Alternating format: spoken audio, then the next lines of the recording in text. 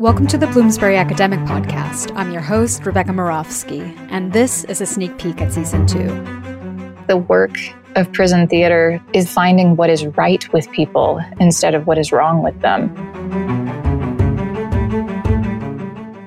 Public education is not seen as a priority, and even education is not seen as a right.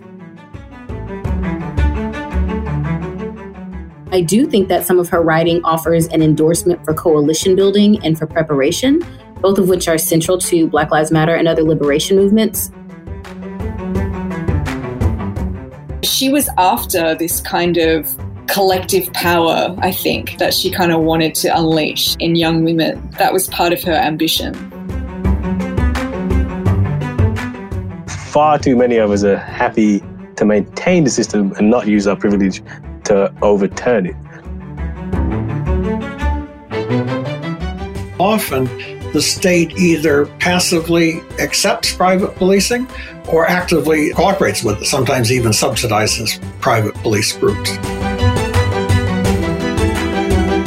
I've spoken to a lot of brilliant and dynamic authors this season, and I'm so excited for all of you to tune in.